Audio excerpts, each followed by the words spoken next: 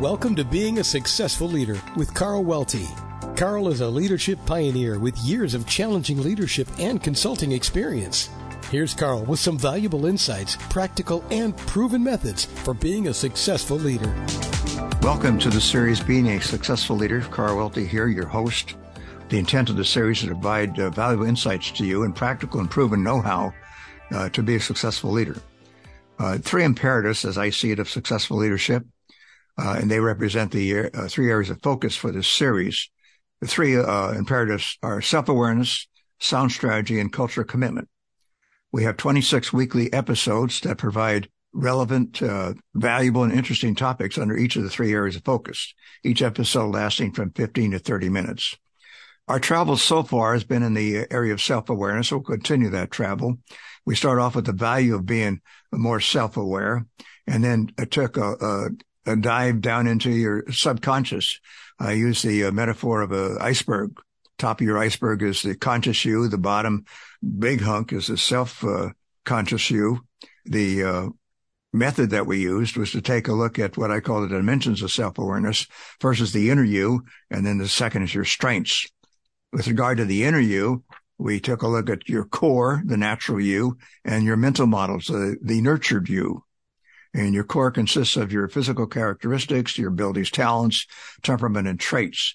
And we encourage you there to take a look at what's unique about you, what stands out for you in terms of those characteristics, those elements of the core. And then talked about that being your hard wiring. That's what you're born with. That's your natural tendencies, priorities, and preferences. Then we move to mental models. The mental models is the nurtured you. These are the things you pick up along the way, your values, your beliefs, and assumptions as you experience life. And they can be just as hardwired as the core, which is not necessarily a good thing, because what you want to do, and I continually admonish listeners throughout this series, is to adopt a growth mindset, not a fixed mindset. You want to revise your assumptions based upon new realities and not get entrenched in the same old beliefs if they need to be revised. We'll talk more about that down the line. And then we move from that to the second dimension of self-awareness, and that's strengths. Strengths we define as what you're really good at and passionate about. Powerful and fun exercise we had to identify and clarify your strengths. Today's topic is capitalize on your strengths. If you didn't experience the Discovering Your Strengths episode, strongly recommend you cycle back and experience that and then come back to where we're at here in this capitalizing your strengths, the current topic. Now, the easiest way to get there and look at past episodes of this series is to go to my website, welty.com, click on Leadership Resources, go down to the Being a Successful Leader icon, our current series, and then you can click on that. It'll take it right to the host of this podcast, which is webtalkradio.net, and you'll find that episode plus other past episodes. So today what we want to do is to, having clearly defined your strengths, you realize that as you move forward, you're going to be in a much better position, having clarity around your strengths to create and choose best options for yourself. But why wait? There's things you can do right now in your current leadership role, I'm sure.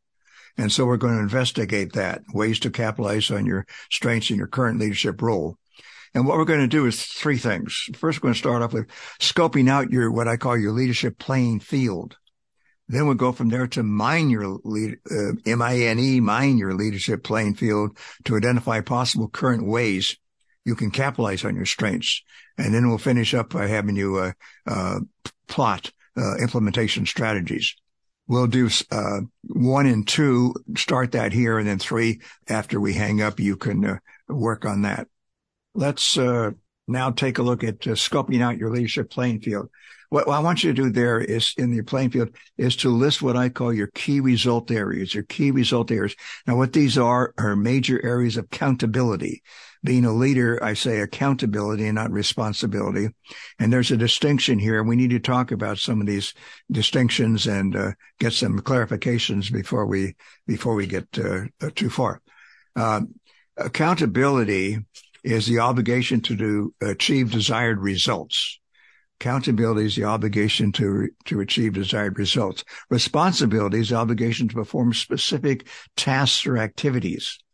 So as a leader, and I'm sure you're pretty much aware of this, that even though you have people working for you and doing a lot of the work, and maybe you don't get too involved in that other than to direct it, lead it, you're still accountable. You can't delegate that accountability. Then they're responsible for carrying that out. And you have responsibilities too, things you can and do perform in your leadership role. So one key distinction is the one between accountability and responsibility. Now, as you work on your key result areas, we need to talk a little bit about the work of the organization. I have three broad categories of the work on organization: technical work, management work, and leadership. The work of the organization: technical work, management work, and leadership. What happened is that technical work, that's the direct application of physical and mental effort to achieve the desired results, creating your products and services in your organization or in your organizational unit, whether you're a department, a region, or what have you. So direct application and cranking out the goods.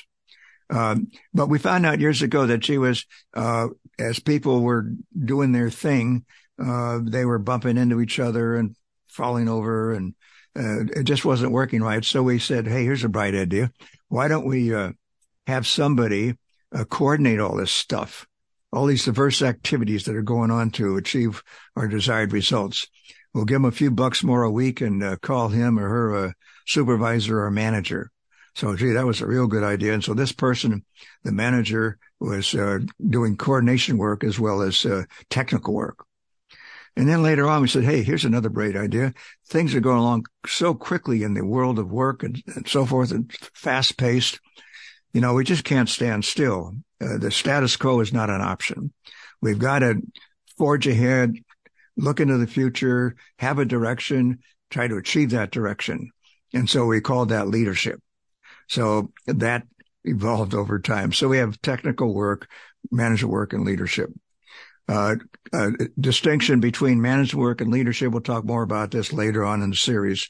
In terms of focus, management is the here and now, whereas leadership is the future.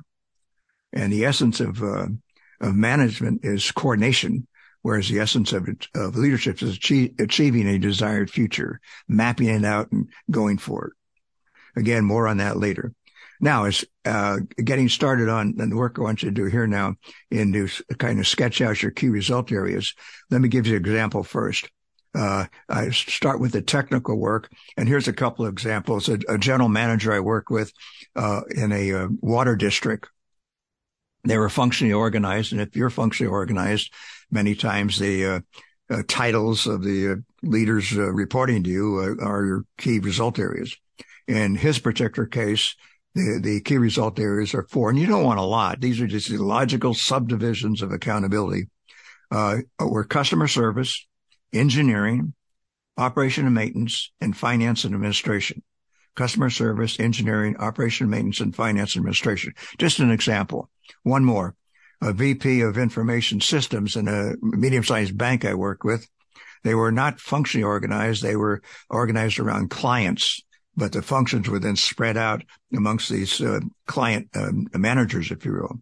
And the 4 technical key result areas this vice president had, was project management, account management, infrastructure design and maintenance, and application integration. Those were the 4. So those gave you some examples. I think you kind of get the idea here. Now, because you're in a leadership role, in fact, anybody is in a leadership role, you get an automatic. And your automatic is leadership and management. I lumped them together as a key result area because in practice, many times as you go on and define the results you want in the leadership and management, the line between the two, the distinction gets kind of blurred. So don't worry about it. That's okay. So we're going to lump them together. Now, the rationale for including as a key result area, leadership and management, if you think about it, leadership management is overhead work. As I said before, these people are bumping into each other and so forth. So we had to, create managers and leaders and VPs and all that kind of stuff. we don't achieve anything. You don't achieve anything directly from your leadership and management, no matter how great a leader manager you may be. It's only through the technical work that you get the payoffs. But it's really critical that you focus on leadership management, not only you, but the leader managers reporting to you. In so doing, it's important because it constitutes the bulk of work that you may be doing, your responsibility, the things you do as a leader and the people working for you. In fact, the farther up the line you go in an organization, the more the work tends to be of a leadership management nature and not hands-on technical work. So that's one good reason to focus on leadership and management, included as a key result area.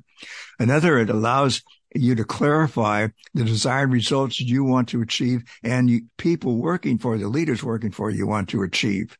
So you have kind of a unity here of desired results in terms of the activities, the responsibilities of leadership and management. And a third and final one here is it's an antidote for staving off what I call the principle of technical priority. This is important to realize, that there's a good human nature reason that most people, given a choice, will tend to want to perform technical work over management work and leadership. Why? Well, reasons, if you think about it, are pretty obvious. It's more hands-on work. You get immediate results faster, or you get results faster usually. And another biggie is that there's a fear of becoming technically obsolete. And this is a particular problem with the frontline managers as they make that transition from 100% technical work to technical work and doing some management work and maybe some leadership. There's a fear of losing it. And there's also the nice, warm, comfortable feeling of doing some technical work and feeling really good about it. So it's incumbent upon you as a leader to make sure that you equip people to train them, develop, and so forth to begin to really learn how and be clear about what the leadership management results you want them to achieve. And then you're going to do some performance coaching and development and so forth, so they get comfortable with that. And pretty soon they'll feel just as good about that, hopefully, as they do about what they used to do in hands-on technical work. If you don't do that, if you don't really nurture your managers, leaders, and help them perform their leadership and management work, a leadership management gap will occur. The leadership management gap is the difference between the amount of leadership and management that should be occurring in your organization and the amount that actually is. So really important to have a leadership and management key result area. Okay. We'll revisit that topic later when we get to building a culture of commitment down the line. Now let's get to work. I want you to take a piece of paper out and list your key result areas, your areas of accountability. The areas that you're not your responsibility, but you're accountable for. If it doesn't come right to mind, that's fine. Make a note and come back to it later. At this point, I just want you to really understand it. If it comes right to mind, go ahead and list them. And again, you don't want a lot of them. And throw in there leadership and management. Leadership and management plus your 1 to 4 or 5 technical key result areas. Then and maybe take a separate piece of paper for each of these key result areas and start to jot down your responsibilities under each. Now, this is the work you perform or should be performing in these areas of responsibility or key result areas. And the bulk of that, again, your sheet will probably have more jots on it than the leadership and management area than the others. Doesn't mean the others not important. It's just that you don't personally do a lot of that work anymore. Again, there's no such thing as a 100% leader manager. You gotta lead something, right? And so it's incumbent that even if you're high up in the organization and you look at the work you actually do, and most of it's leadership management or leadership in your case, if you're high up, you've got to keep up. You got to keep up your knowledge, maybe not the skills, but your knowledge in the technical arena. So that's important. Okay. So you're going to do that. You're going to sketch out your management playing field by listing your key result areas of accountability. Then under each, you're going to make notes about your responsibilities in each work you personally perform or should perform. The second part in getting to work is then to mine MINE, the leadership playing field, to capitalize on your strengths. So take a look at those responsibilities and ask yourself for each of them, what strengths am I currently utilizing here? You have your strengths that you've identified, and which are you utilizing? What could I do more of as you think of these responsibilities? Or what could I start doing in terms of using some of these strengths in carrying out the responsibilities that I am not doing now? And then take notes about each of these. And then you'll have a nice talk with yourself. You begin to maybe see some patterns here. And then you can later on, after we're through here, you can begin to maybe sketch out an implementation plan, some implementation strategies to start using more of your strengths on work you're currently doing now. One other thing is that you can also explore opportunities outside of your current leadership role in terms of using your strengths. Examples could be projects outside of your accountability, special assignments, rotational assignments, professional association work, community work, and things of that nature. So you're not confined to just your current leadership role in the organization. So take a gander at that also. All right. So you have your strengths. We mapped out your leadership playing field and the responsibilities in each, and you're identifying areas where you can start using your strengths or use more of your strengths. And so now, as we leave this topic, go ahead and give that some quality reflective thinking and begin to plot out maybe some strategies where you can begin to embed more of your strengths and the responsibilities, the current work you do or should do in your management playing field. But next time, don't go too fast, because next time it'll tie into what we're doing here, because you'll find you're probably full up already. So you're going to cram in more work here. Well, so you maybe need to get rid of some things. Okay. And so next week will be the freeing up your discretionary time. We'll look at methods and ways to free up your discretionary time so there's room, hopefully, to do more of your strength work. Now, included in that next week will be an area we'll talk about the art of delegation, really important, the art of how to go about it correctly. It's not about shedding work. It's an investment that you need to make in people. So next week, freeing up more discretionary time. Meantime, do some quality work and thinking here, and maybe we'll free up some more time for you, and you can, whatever you identify in your strengths, you can go ahead and implement that. All right. The best to you. We'll see you next week, and take care.